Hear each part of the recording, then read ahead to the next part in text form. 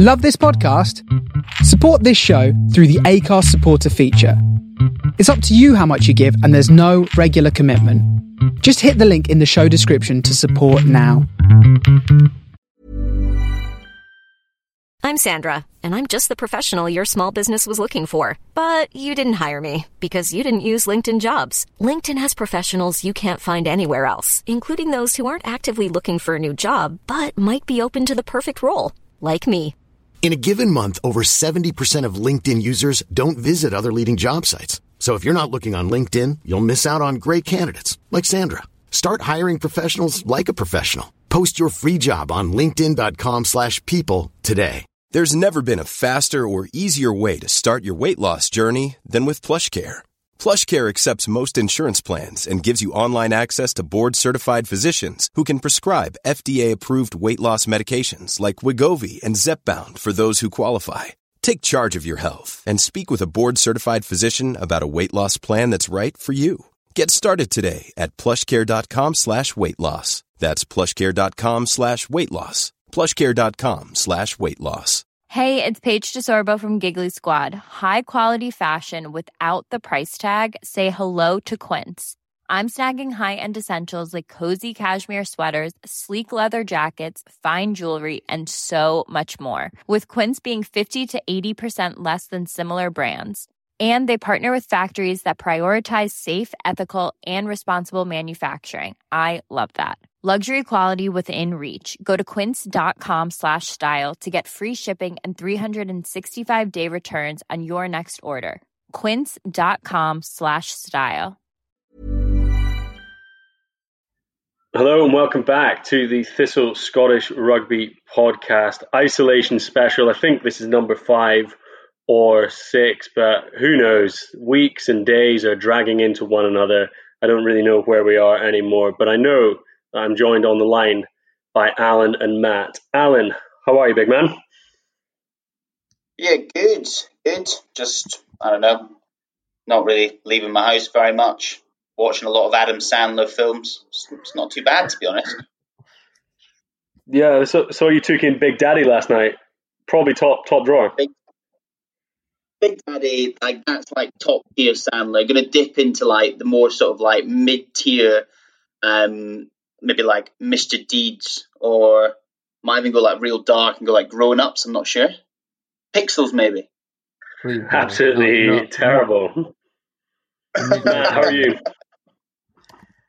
Yeah, good. I haven't quite got round to enough Adam Sandler, or as much as I would have liked to, but that's on the cards for sure.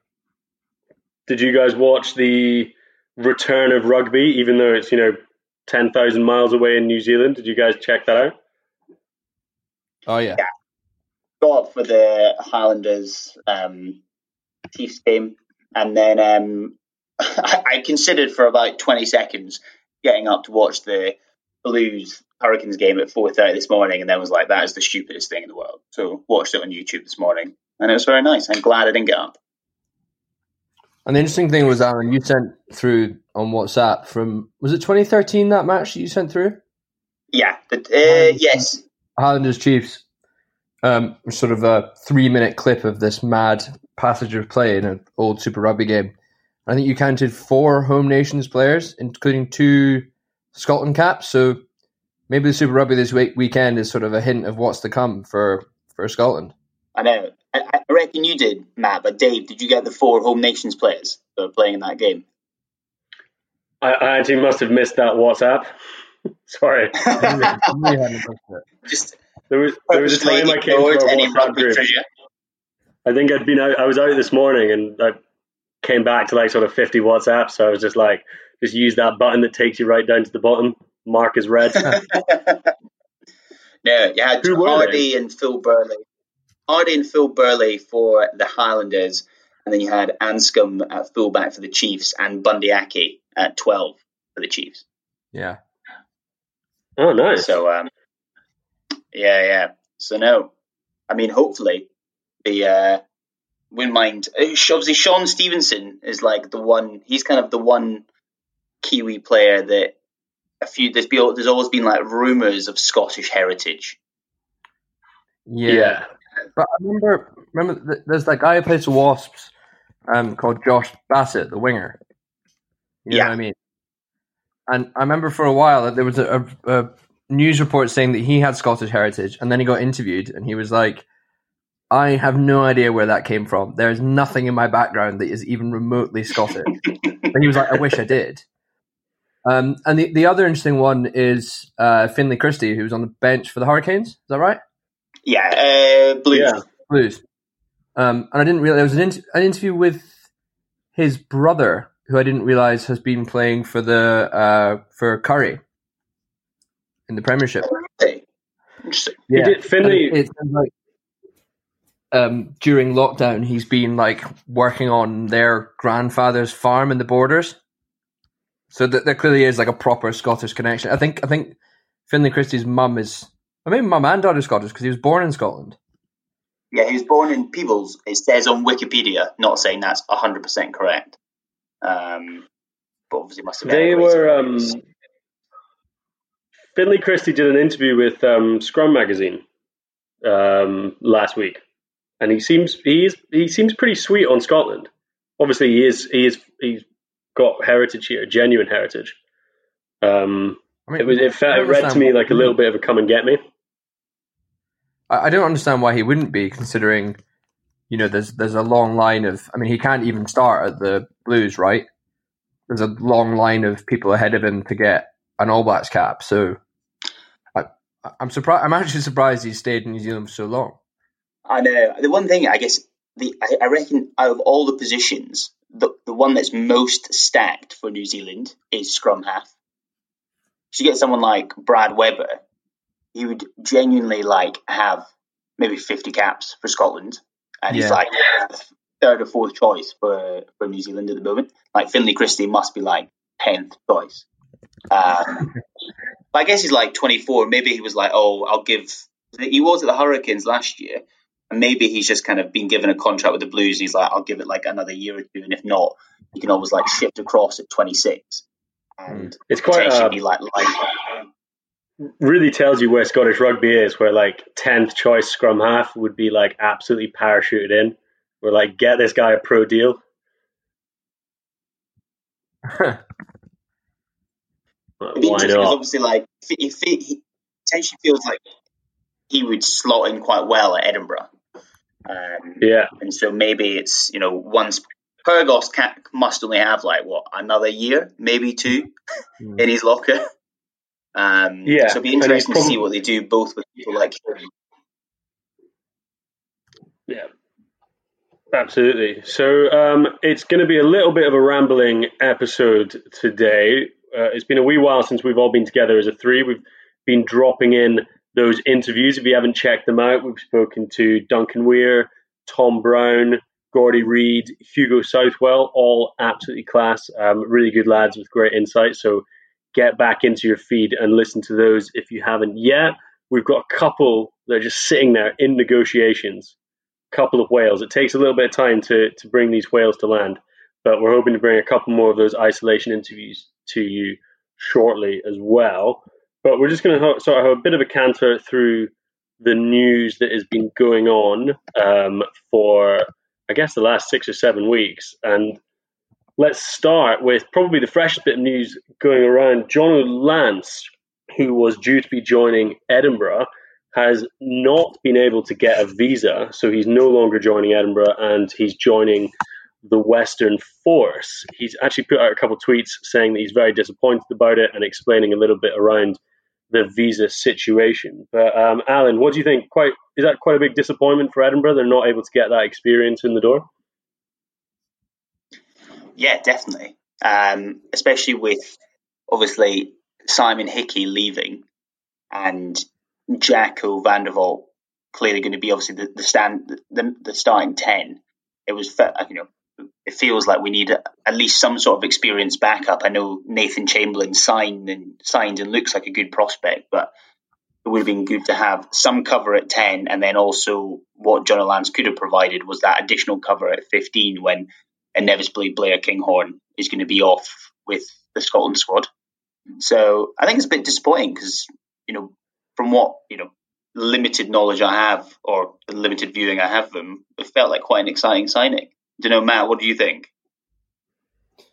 Yeah, no, I completely agree. I think that he would have been particularly important for that utility value, and the fact that he isn't obviously going to play internationals. I think there were a few sort of like conspiracy theories that, so the Western Force, I think, the plan is for them to play in this kind of like rapid rugby tournament that's backed by this Andrew Forrest guy who I think has made his money in mining and made a lot of money. And that this was a convenient way for John O'Lance to get out of an Edinburgh contract and go and earn a decent package in Perth. But he did his tweets sort of outlining the reasons.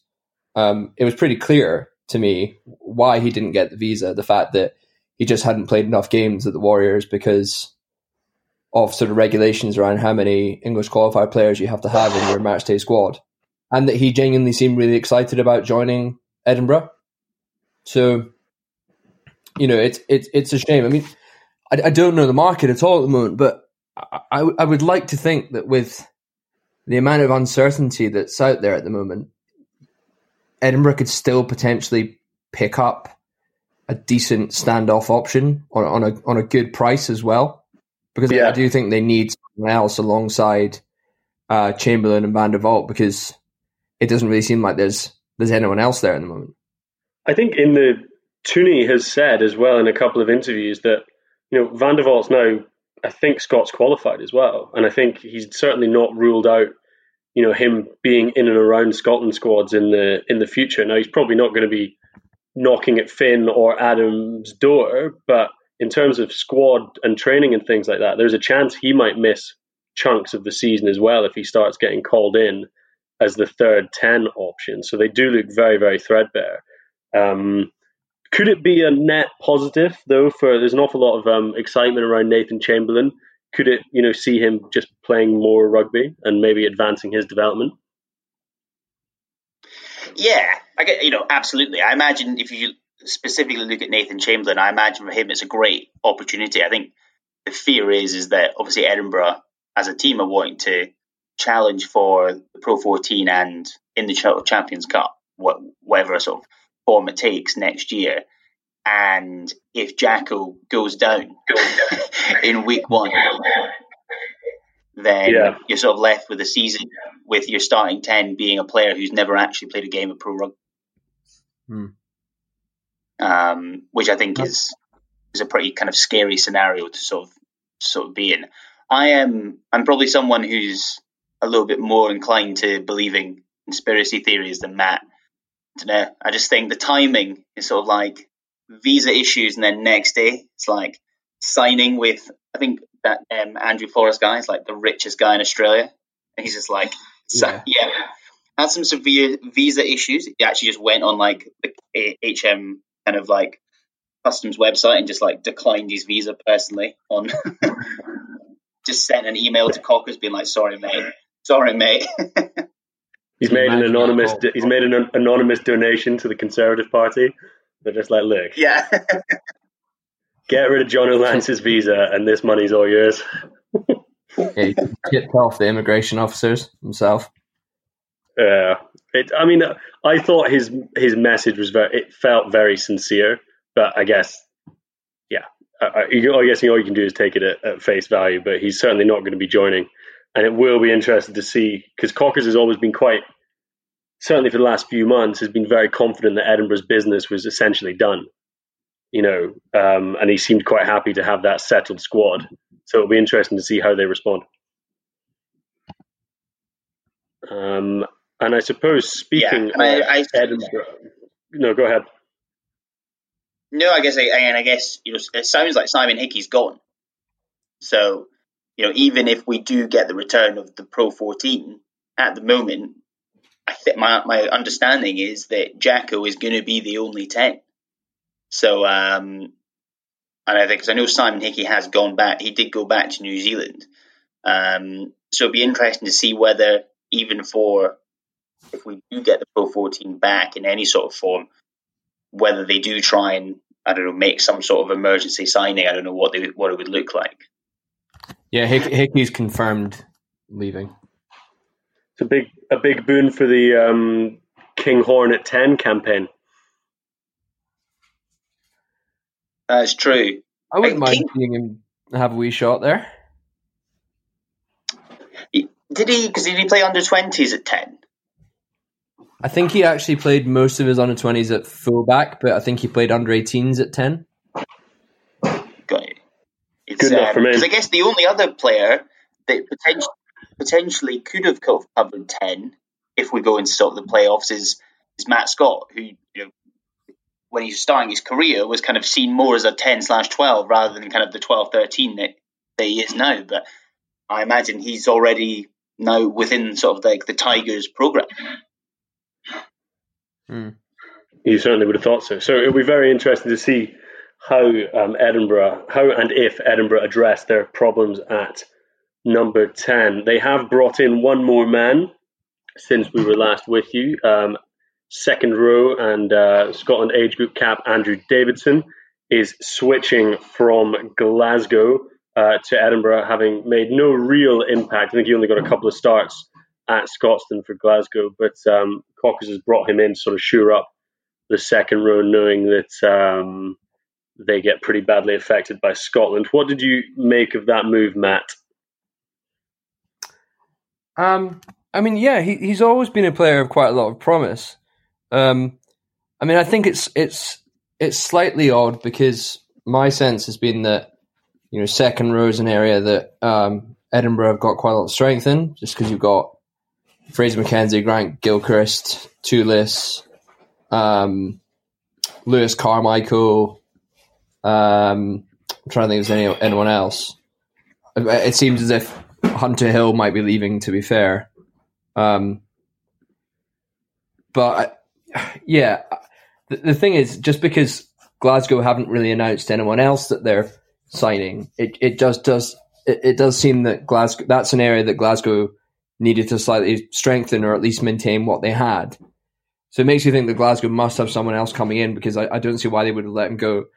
It'd be interesting to see what he's like at Edinburgh, whether he gets shots, because he's always been talked of as like a promising young player. And I remember watching him in under 20s, and he was like, you know, it's not very often that you see someone at that age for Scotland that's sort of bigger than other players, bigger than the opposition, and being able to like, physically dominate against other, particularly sort of home nations squads. So yeah, he's got a lot of promise. So hopefully he can start to sort of fulfill that and, you know, get a bit of game time at Edinburgh. Alan, what did you make of it all? It just feels, yeah, I guess it just feels surprising. I think if Glasgow had announced the re-signing of Nakawara, or I don't think they've even announced Kieran McDonald past. No, they haven't. So I think going into sort of next year, you've got Cummings, Richie Gray, and Rob Harley essentially is that kind of like second row / flanker. But I think that's actually, in terms of people contracted out past 2020, I think that's actually it. Obviously, there's a few people kind of bobbling around the academy. So it just feels surprising that they wouldn't have announced anything else whilst the when that announcement of Davidson kind of happened. It also just feels like a bit strange that he's had kind of the year with Glasgow and is now kind of shifted back across to Edinburgh, especially when, as you said, it doesn't feel like there's clearly more opportunities to be had at Edinburgh than there is at Glasgow in terms of like the amount of players that are available. It's also a bit strange that, I mean, maybe this is the rumour sort of quashed now, but there was quite a lot of chat that Marshall Sykes, who's an academy guy, was going to go to Edinburgh. And then you've also got the fact that Cameron Henderson, another under 20s kind of academy player, has signed with Leicester. You just kind of think that is clearly an area that Glasgow need to strengthen. So why have they allowed an academy guy to leave the Scottish system, which makes me think they must have, you know, someone signed up, because as you say, it's looking like no other squad I can think of would allow themselves to have effectively like 3 second rows. Yeah. And it's a big talking point right now. Obviously, the state of Glasgow. Do you want to talk about that now, or should we come back to it? I think we talk about it now. Yeah. Yeah. So shall I just sort of go through the players we know are leaving? Because I've got the list up at the moment. Yeah, go ahead through that. So obviously you've got Johnny Gray going to Exeter, Matt Smith leaving, unconfirmed where, Nick Frisby, the Nuke, DTH, Rory Hughes, Rui Jackson retiring, Callum Gibbons leaving, and Tim Swinson also retiring. And there's probably others there that I haven't actually got, but yeah, that combined with the lack of real signings. So I think they've signed a couple of props, maybe. A guy, Enrique Pierretto, some Argentine guy from Exeter, and obviously Richie Gray. But I think that's it. Yeah, I think that is it. Apart from that, it's looking, particularly in the pack and maybe in the back three, a bit threadbare. Yeah, do you want to start with the back three? Yeah, so at the moment, you've got Nico, Carl Steyn, Tommy Seymour, Tagive, Lee Jones, Robbie Nairn. Ooshk. That's it. What's your starting back three of that? And I guess it feels like the wings are kind of relatively well covered, and I get the impression that Carl Steyn is kind of now making that transition to winger and will be seen as a winger within that squad. So I think, when everyone's fighting fit, him and Seymour are still a pretty potent set of wingers. And I think you kind of have Nico and Lee Jones, etc., kind of coming back, who do kind of, you probably don't want as your starting wingers, but do give you like enough depth probably to cover, especially like the Pro 14 games. I think in terms of fullback, it just feels like that's just such a huge gap. And I guess it probably feels an even bigger gap just because of, ultimately we've had the best fullback in the world, for the last 6-7 years. So maybe that gap just feels kind of so much more drastic. I think Glenn Bryce has probably done enough to be seen as like a good backup fly half, but I'm just not fullback. But he just doesn't feel like he has the sort of quality to be that kind of, starting fullback in, the Champions Cup game against Saracens, for example. Yeah. I mean, at the moment, the only player who's confirmed to, I think, has ever played fullback is Tommy Seymour. And that just seems like... Yeah, because Glenn Bryce hasn't extended yet, has he? Yeah, sorry, exactly. So Glenn Bryce is unconfirmed at the moment. His contract status, I think it is meant to expire at the end of this season. And nothing else has been announced. So, unless they're re-signing him... the thing is, though, I would be disappointed if all they were doing was re-signing him, because, as you say, he's a good backup player, but, maybe not much more than that, a decent squad player. And even Seymour at fullback, you're sort of, you have to adjust. You're trying to sort of fit a kind of square peg in a round hole slightly with Seymour.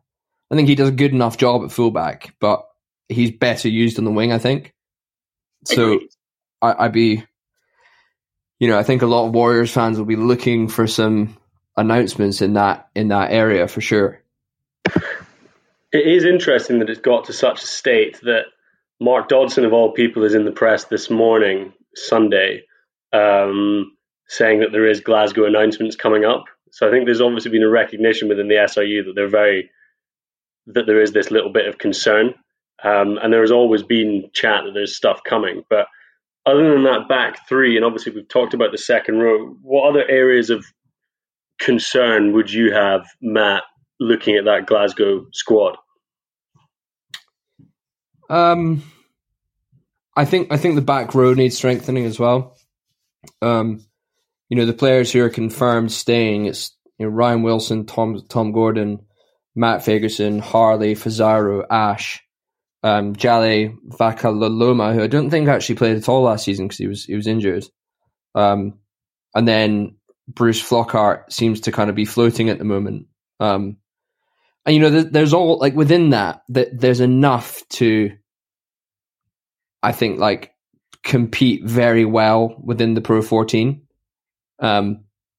Guys like, I think Fagerson's becoming like an increasingly important part of it. Wilson's experience, Harley always does a job. Gordon's exciting, and I think I get the sense that Glasgow do expect a lot out of this Jale guy, and that he's almost considered a new signing just because he's been injured. But beyond that, I just think you need a bit more quality to be able to compete in Europe, as Alan mentioned, and just a bit more depth as well, because that's 7 players for a full season of trying to compete on domestic and European fronts. That's just not enough, particularly if you are like, having to ask Rob Harley to do a shift in the row. So, yeah, I think that's another area where they need to strengthen for sure. Yeah, I'd have a bit of concern around over-reliance on Adam Ash as well. We didn't see very much of him last year. He seemed to be struggling with injuries, didn't really manage to get any form, spent an awful lot of time in the Super 6. And he's always been one of those players that's maybe not quite reached potential. So there is a few question marks in that group, for sure. And I think I found it very interesting that once Callum Gibbons announced that he was leaving, the press, and they seem to obviously be directed this way, that Tom Gordon was obviously inheriting that 7 shirt as his. And I mean, he is an exciting talent, but again, he is still pretty green at that professional level. Yeah. Yeah. I mean, I guess, I think if we even look back 12 months ago, if we were honest, like none of us really would have picked out Tom Gordon as being even close to the starting Glasgow team. I know he's sort of had some good Premiership results, and he's kind of come on the scene and obviously played really, really well. But you got him and Fazaro, which just feels so lightweight. And I guess what would our starting back 3 be for the scrum sort of next year? Do you think it'd be Ryan Wilson 6, Matt Ferguson 8, Tom Gordon 7? Yeah. At the moment, yeah. I think maybe this Jale guy might push Wilson. But yeah, it's hard to say. We've not seen anything of him. Yeah, exactly. So I'm maybe putting a bit too much faith in him, but there's not much else really to look to. Yeah, it's an interesting one. But as I say, I guess all we go on. I guess the one thing we're going to say, obviously, when Edinburgh, it's clear sort of 2 years ago that Edinburgh needed a new scrum half, or at least a scrum half with the kind of experience to kind of lead that pack and kind of take that team forward. And obviously, you looked at Glasgow and they had Price and they had Pyrgos and they had George Horn coming through with Nico as well. Maybe not Nico at the time, and it was clear that the balance between the two teams was off. And Pyrgos needed more game time. He went to Edinburgh. He was perfect for Edinburgh, and it's all worked out really well. And Glasgow haven't suffered. And I think ultimately, if you look at the options for Edinburgh and the options for Glasgow at back row, there's such a big divide and difference in terms of quality and depth. And I think you look at that Edinburgh back row with essentially what could be the starting Scotland back row with Watson, Ritchie, and Bradbury, and then also Mata, and then you've got someone like Luke Crosby, who ultimately I think should be the sort of player who should be in a position in his career now where he's wanting to essentially nail down a starting spot week in, week out for a pro club. So it feels like if you were being kind of completely objective and you were thinking about kind of the benefit of the SRU rather than the benefit of the individual clubs, someone like Luke Crosby would shift across to Glasgow, because I think not only would it be good for him personally, just because you'd think he'd have more game time, but also in terms of that abrasive, carrying 6, he could probably fit quite nicely into that squad.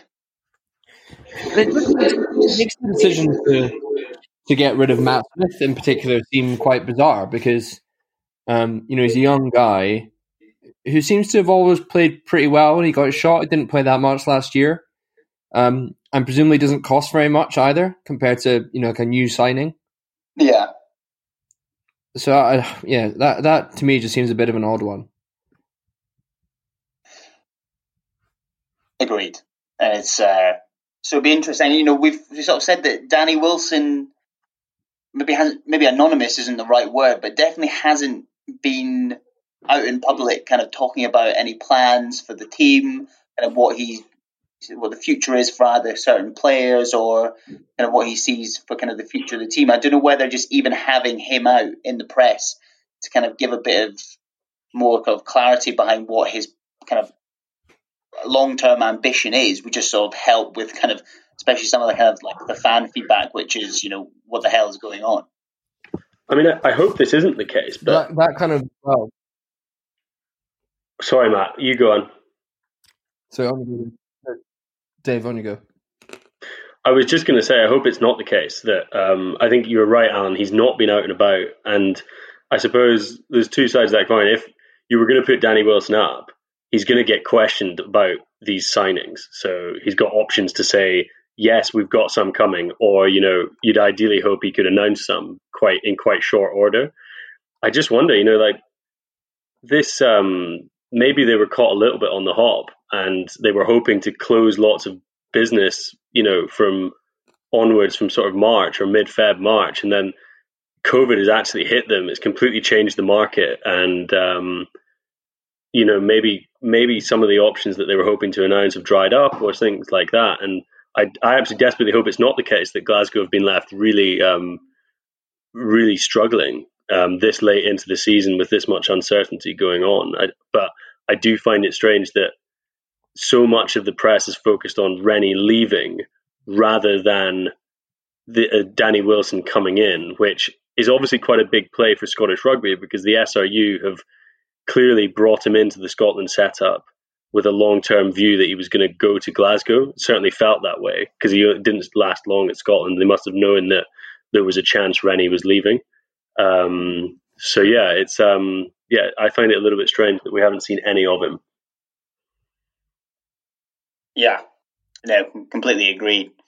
The one piece that we didn't quite mention when we were discussing the fullback option is obviously Ollie Smith was tearing it up for kind of Scotland under 20s and has played pretty well at that kind of Super 6 and club level. And it does feel like he is going to try and take up that position at fullback at Glasgow over the long term. But I guess, the thing again as well is, he's still so young. And, potentially in a perfect world, you kind of want him as the backup and playing those. There's never been a faster or easier way to start your weight loss journey than with PlushCare.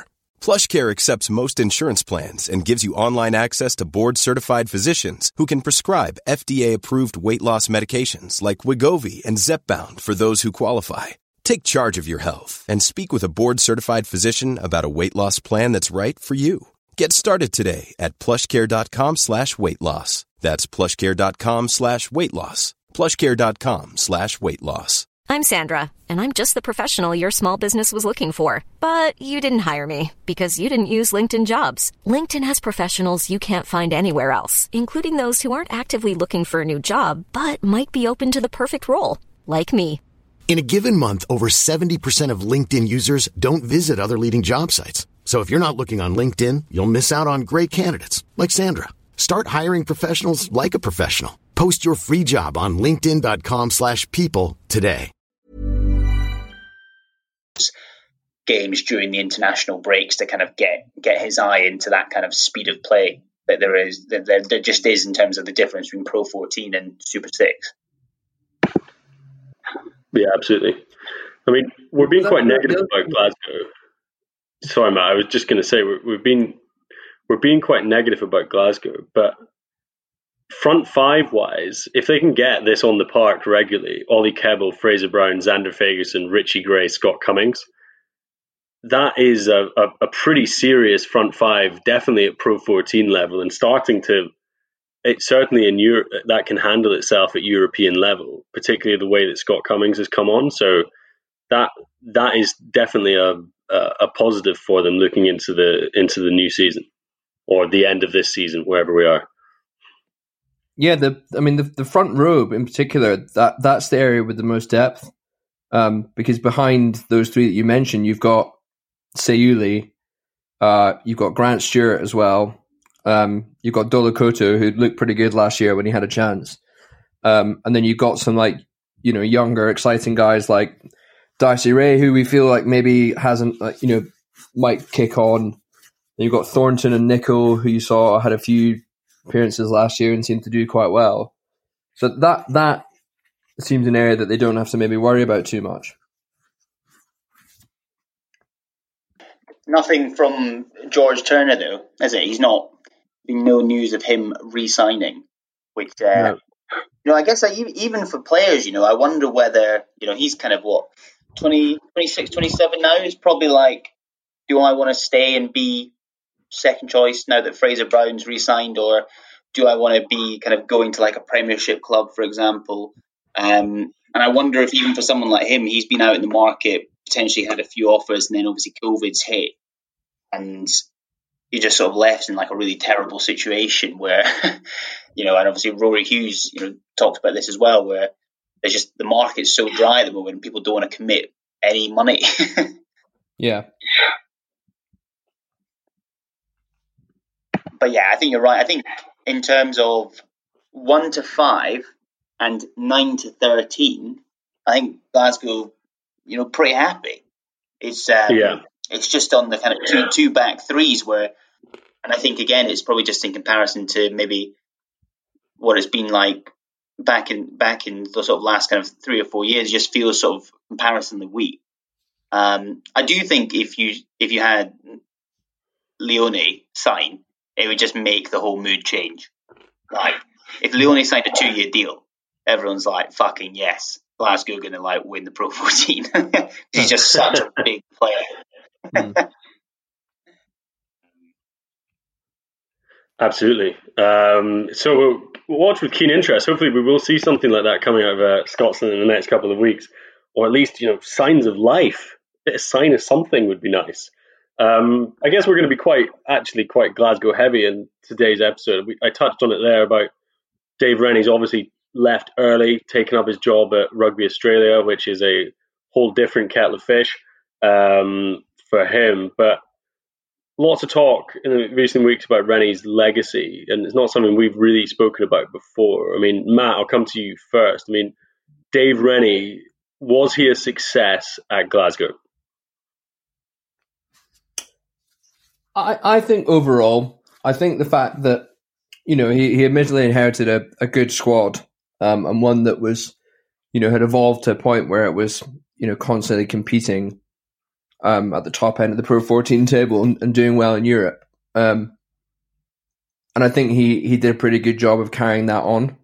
I feel like he was always slightly hamstrung by the fact that, people like Finn and Hogg were sort of coming to the natural end of their time at Glasgow, and ultimately the club didn't have the budget to put new offers on the table. I think that the style of rugby he played was in keeping with what the fans wanted and sort of like the Glasgow ethos that had been developed under Townsend.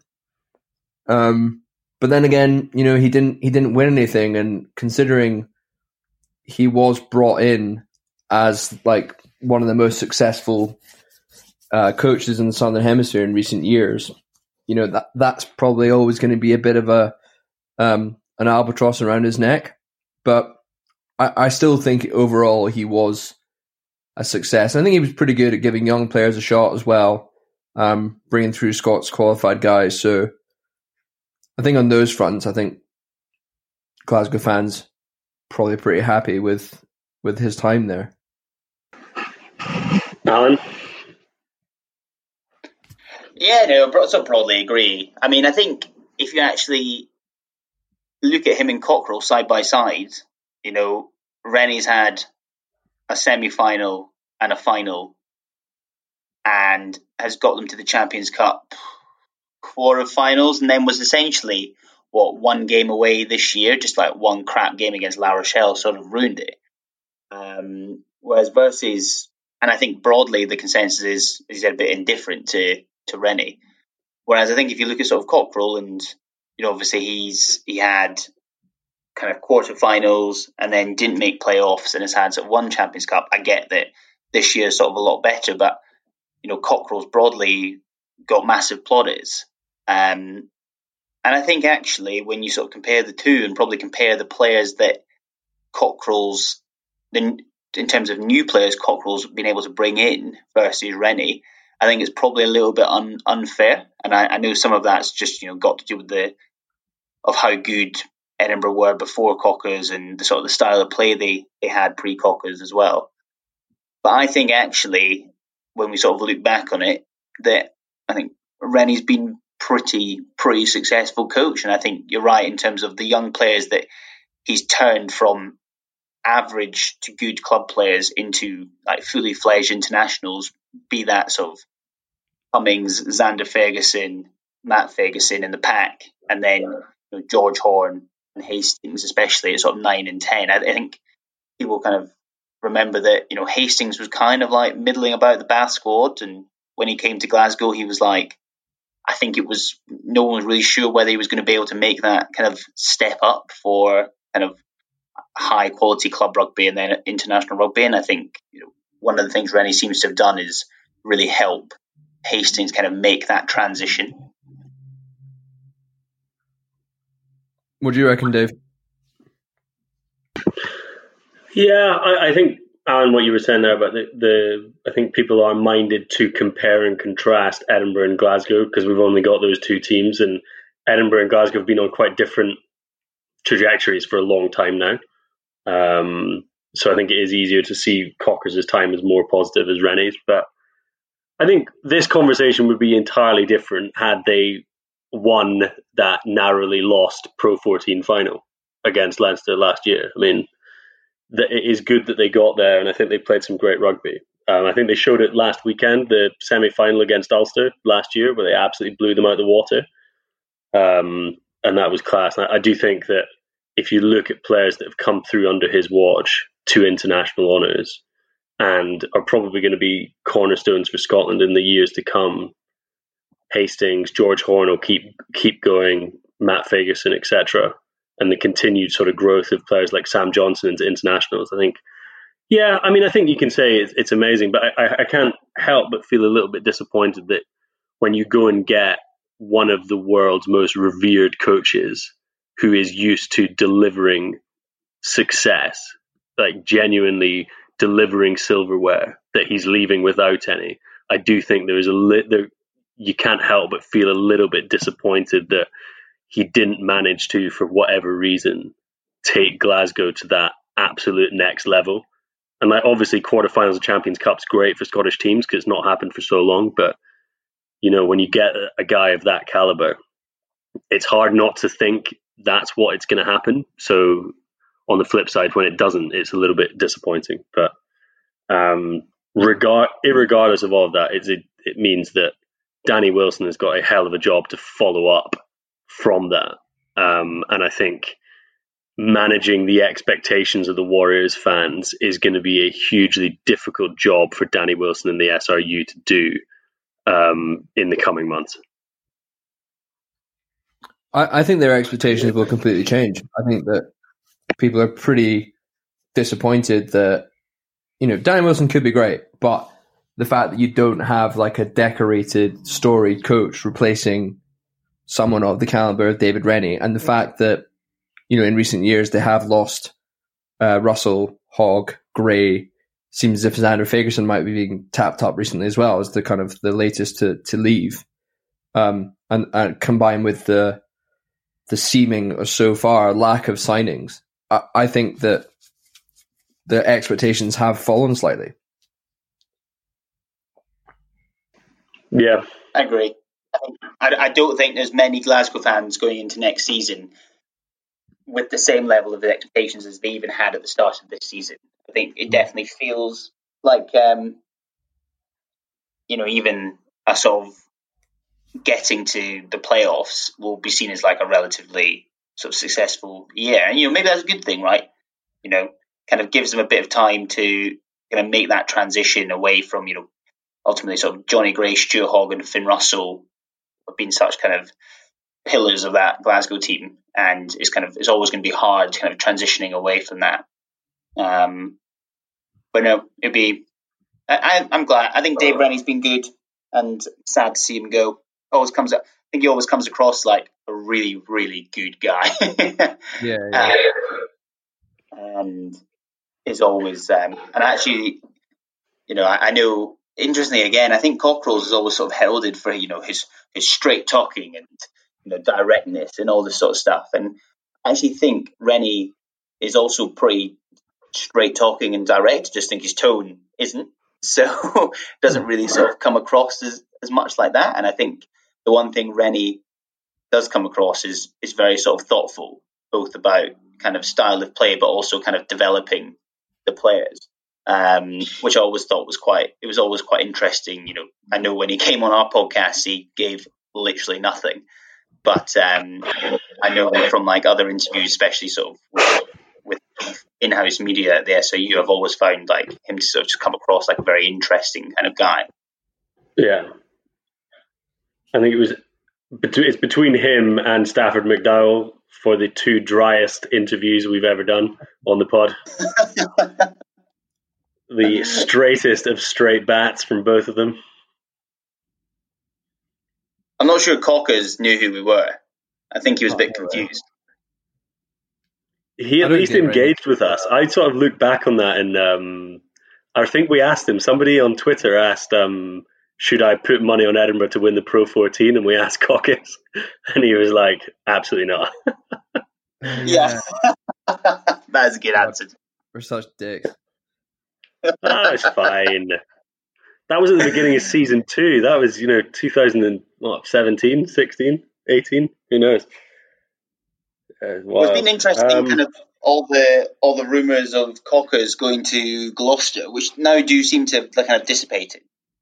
Yeah, it does feel that every time a Premiership side loses a director of rugby from now on, Richard Cockerell is going to be pretty much top of everyone's list, or at least that list of the rumour mill, because of he's won premierships with Leicester. He's doing a great job with Edinburgh. It'd be hard for owners to not, at least chuck him a text, see if he's happy.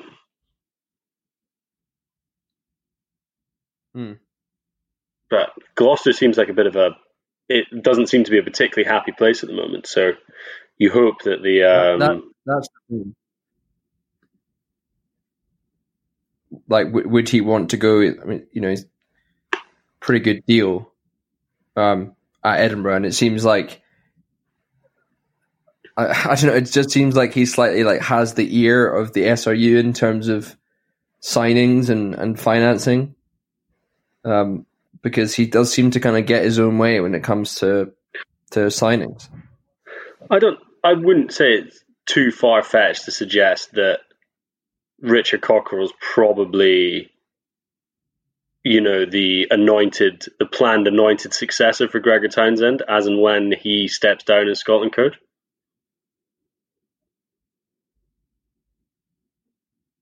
Yeah. I mean, if you were thinking ahead, you've got to have a contingency plan for that sort of thing. You would think if Gregor Townsend goes under a bus tomorrow, who's best placed to take on that Scotland squad?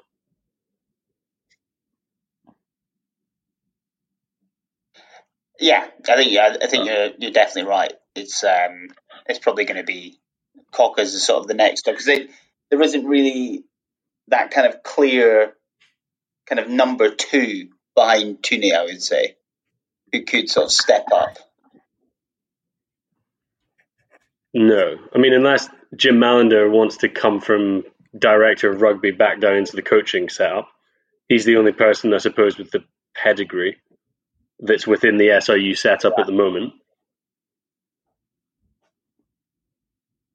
Yeah, but yeah, I mean, this is what lockdown's doing to us. We're getting very much into the sort of long grass theoreticals of Scottish rugby.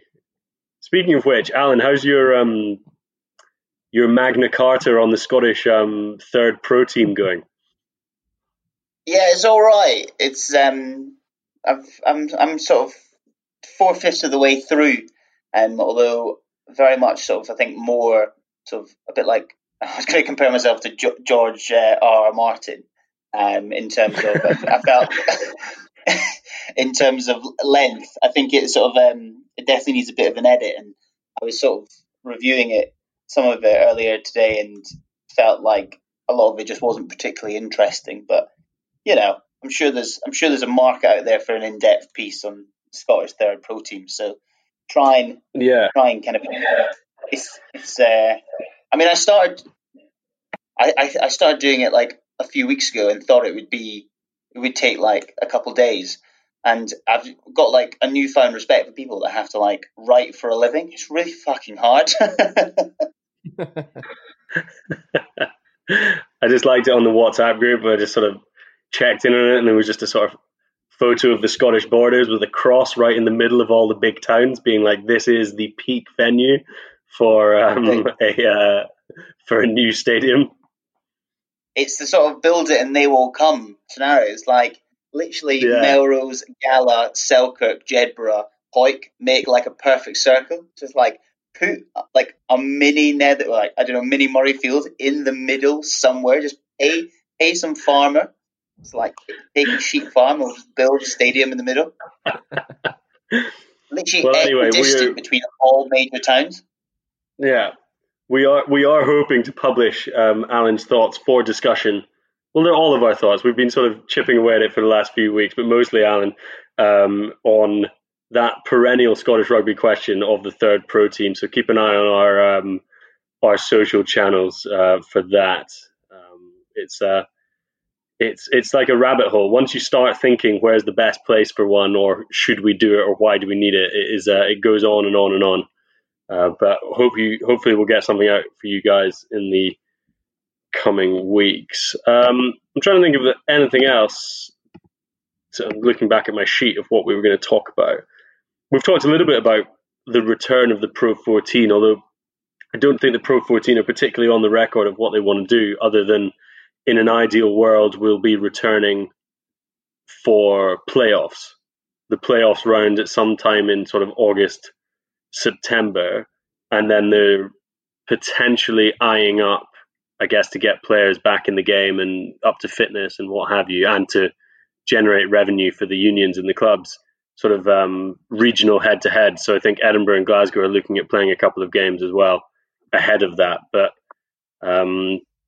that's where the Pro 14's at the moment. And do you want to talk a little bit about the rumours of 4 more teams joining, the most exciting of which being a Madrid-based Argentinian franchise, which would, above all else, just be a fantastic away trip?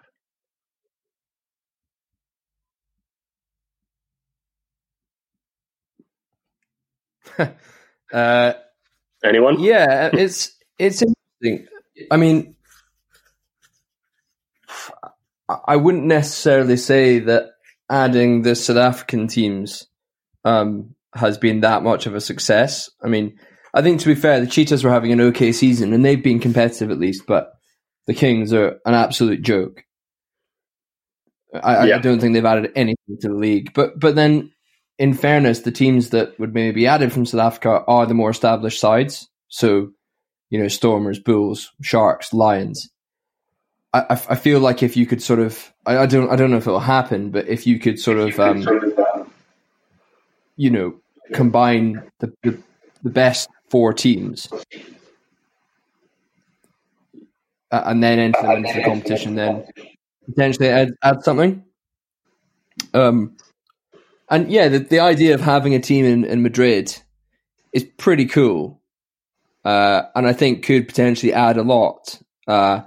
Because you've seen, particularly in the last few years, the Jaguares become a really competitive team in Super Rugby, albeit that doesn't seem to have translated across to the national team, which is quite bizarre. But I think that could be the more interesting option. But it does seem as if you have like a division of 18 teams that you are just sort of continually diluting the overall quality of the product. Yeah. And I suppose the interest for fans, I mean, that is quite apparent in the as the Super Rugby has expanded and expanded again, that the sort of the lack of regular sort of regional rivalries or big sort of games is quite tough on ticket sales and the marketing side of things, and actually driving interest in the competition. So it would be I wouldn't want to think that the Pro 14 is going to go down that sort of route, just to sort of like drive more and more revenue. And like, who really is going to be interested in Connacht versus the Southern Kings? I mean, they've already got that, but Connacht versus a sort of scratch Argentinian side based in Spain, or Edinburgh or Glasgow. It's a funny one in terms of from a fan's perspective. Like, there'll be curiosity the first couple of times round, but if those teams don't get up to speed or they're not good enough, it could go wrong quite quickly, I would have thought.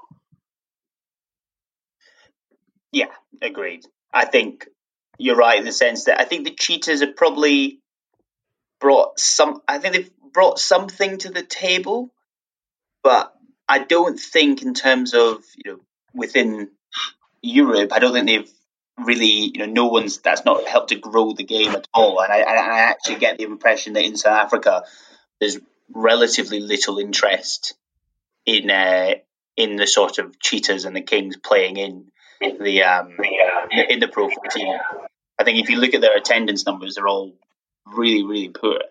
And then you said the Kings just come in and ultimately have just kind of replaced Zebra as kind of the whipping boys ultimately. So no, it doesn't feel like, unless South Africa committed, like, this is going to be our top league and the best players are going to play, then it doesn't feel like it's something that's worth doing. Because at the moment, the Cheetahs had a couple of players that kind of were standout last year, and they ended up just getting signed by the other Super Rugby teams. Because clearly Pro 14 is seen as kind of a standard below playing for the Super Rugby team. Yeah. Well, again, these are all rumours and things like that at the moment that lockdown is throwing up, but we will certainly see now how that progresses over the coming weeks and months. And I guess just hope that rugby is back on our shores sooner rather than later. Matt, do you want to do your weird quiz? Yep, let's do it. Do you want to introduce this? And I think when I was first told this, I was like, this is going to be worse than Alan's SRU accounts quiz. So, I'm excited about it. Quite possibly. I mean, it should be pretty short. But the game is guess the Scottish club rugby ground by its Google-provided postcode. So, number one. How are we answering this? Each time you just, after I've asked you the postcode, just shout out a guess. Okay. So the first one, EH14 1XN.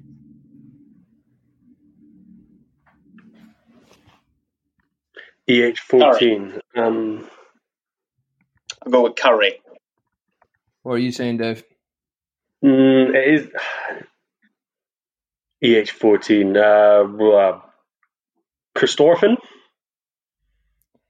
Why on earth would I put Christorfen in there? It's not like a well-known rugby ground. They're all quite well-known rugby grounds.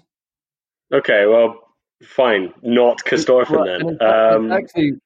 It's actually very close to your... no, it's actually pretty close to your family home, Dave. I thought you might have got that one. It is Meggetland. Oh, right. Well, then, I didn't.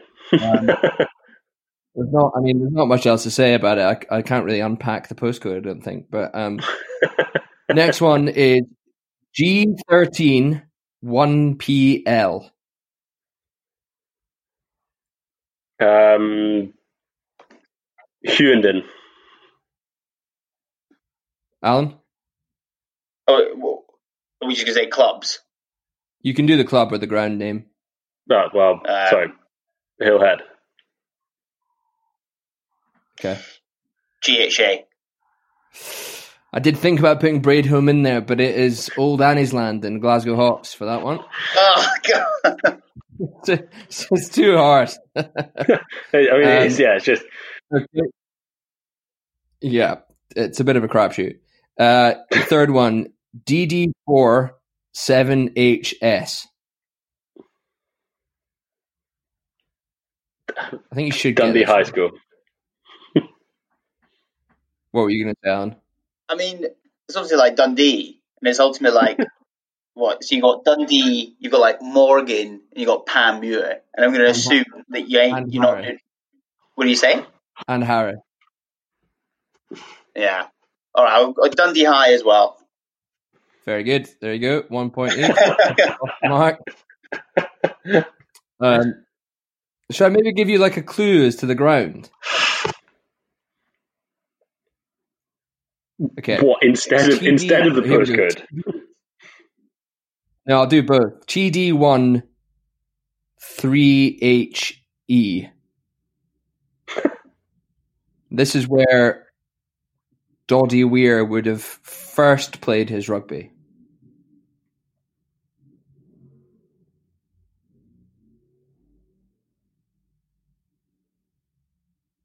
So not Melrose. Possibly not. Well, I'll say Melrose then for that case. Okay, what have you got on? Yeah, I probably would have gone. I'll go Melrose as well. No, do something else. Do something.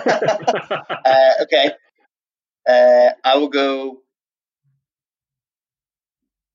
Jed Forest. It's not. It is Netherdale.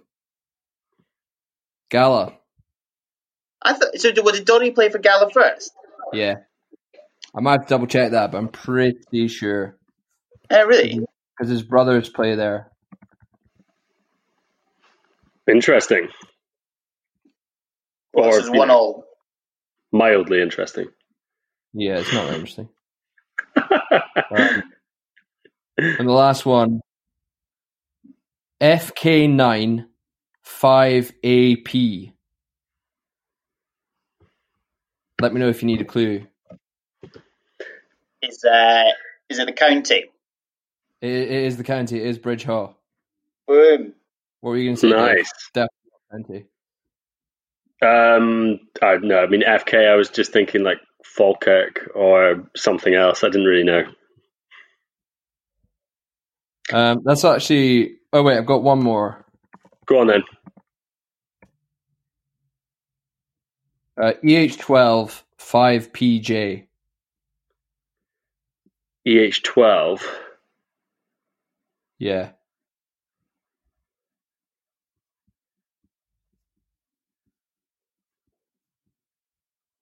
Do you want a clue? Yeah. Sponsored by BT. Oh, is that BT Murrayfield? That's BT Murrayfield. Sold out BT Murrayfield. Sold out BT Murrayfield. Or probably not for a wee while now. That's all I've got. Well, there you go. That was that good. I did it. It's good to know.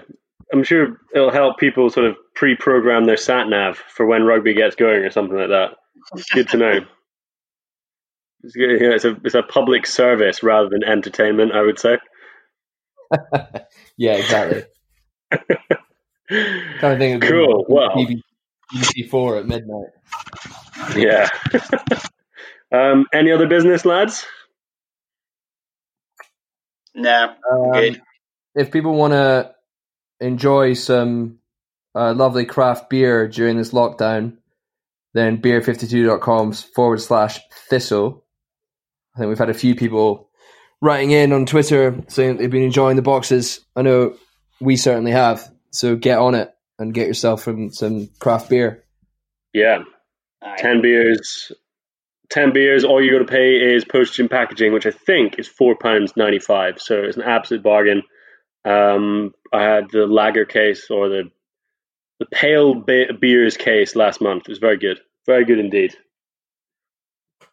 So yeah, get on that and keep following us on Twitter. We're closing in on 8,000 followers on Twitter, so keep getting us on there. On Instagram, Thistle_Rugby_pod, and drop us a note. Always happy to hear from you guys. Send us your thoughts and feelings into the mailbag, thethistle@gmail.com. Thank you very much, and we will speak to you soon.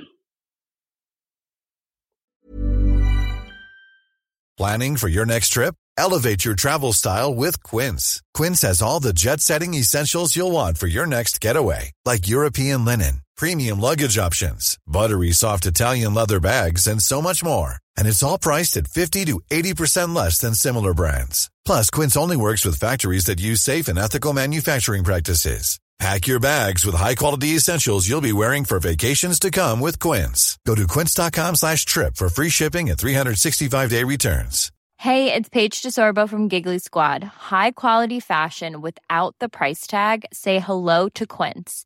I'm snagging high-end essentials like cozy cashmere sweaters, sleek leather jackets, fine jewelry, and so much more. With Quince being 50 to 80% less than similar brands. And they partner with factories that prioritize safe, ethical, and responsible manufacturing. I love that. Luxury quality within reach. Go to quince.com/style to get free shipping and 365-day returns on your next order. Quince.com/style. When you need mealtime inspiration, it's worth shopping Kroger, where you'll find over 30,000 mouth-watering choices that excite your inner foodie. And no matter what tasty choice you make, you'll enjoy our everyday low prices, plus extra ways to save, like digital coupons worth over $600 each week. You can also save up to $1 off per gallon at the pump with fuel points. More savings and more inspiring flavors make shopping Kroger worth it every time. Kroger, fresh for everyone. Fuel restrictions apply.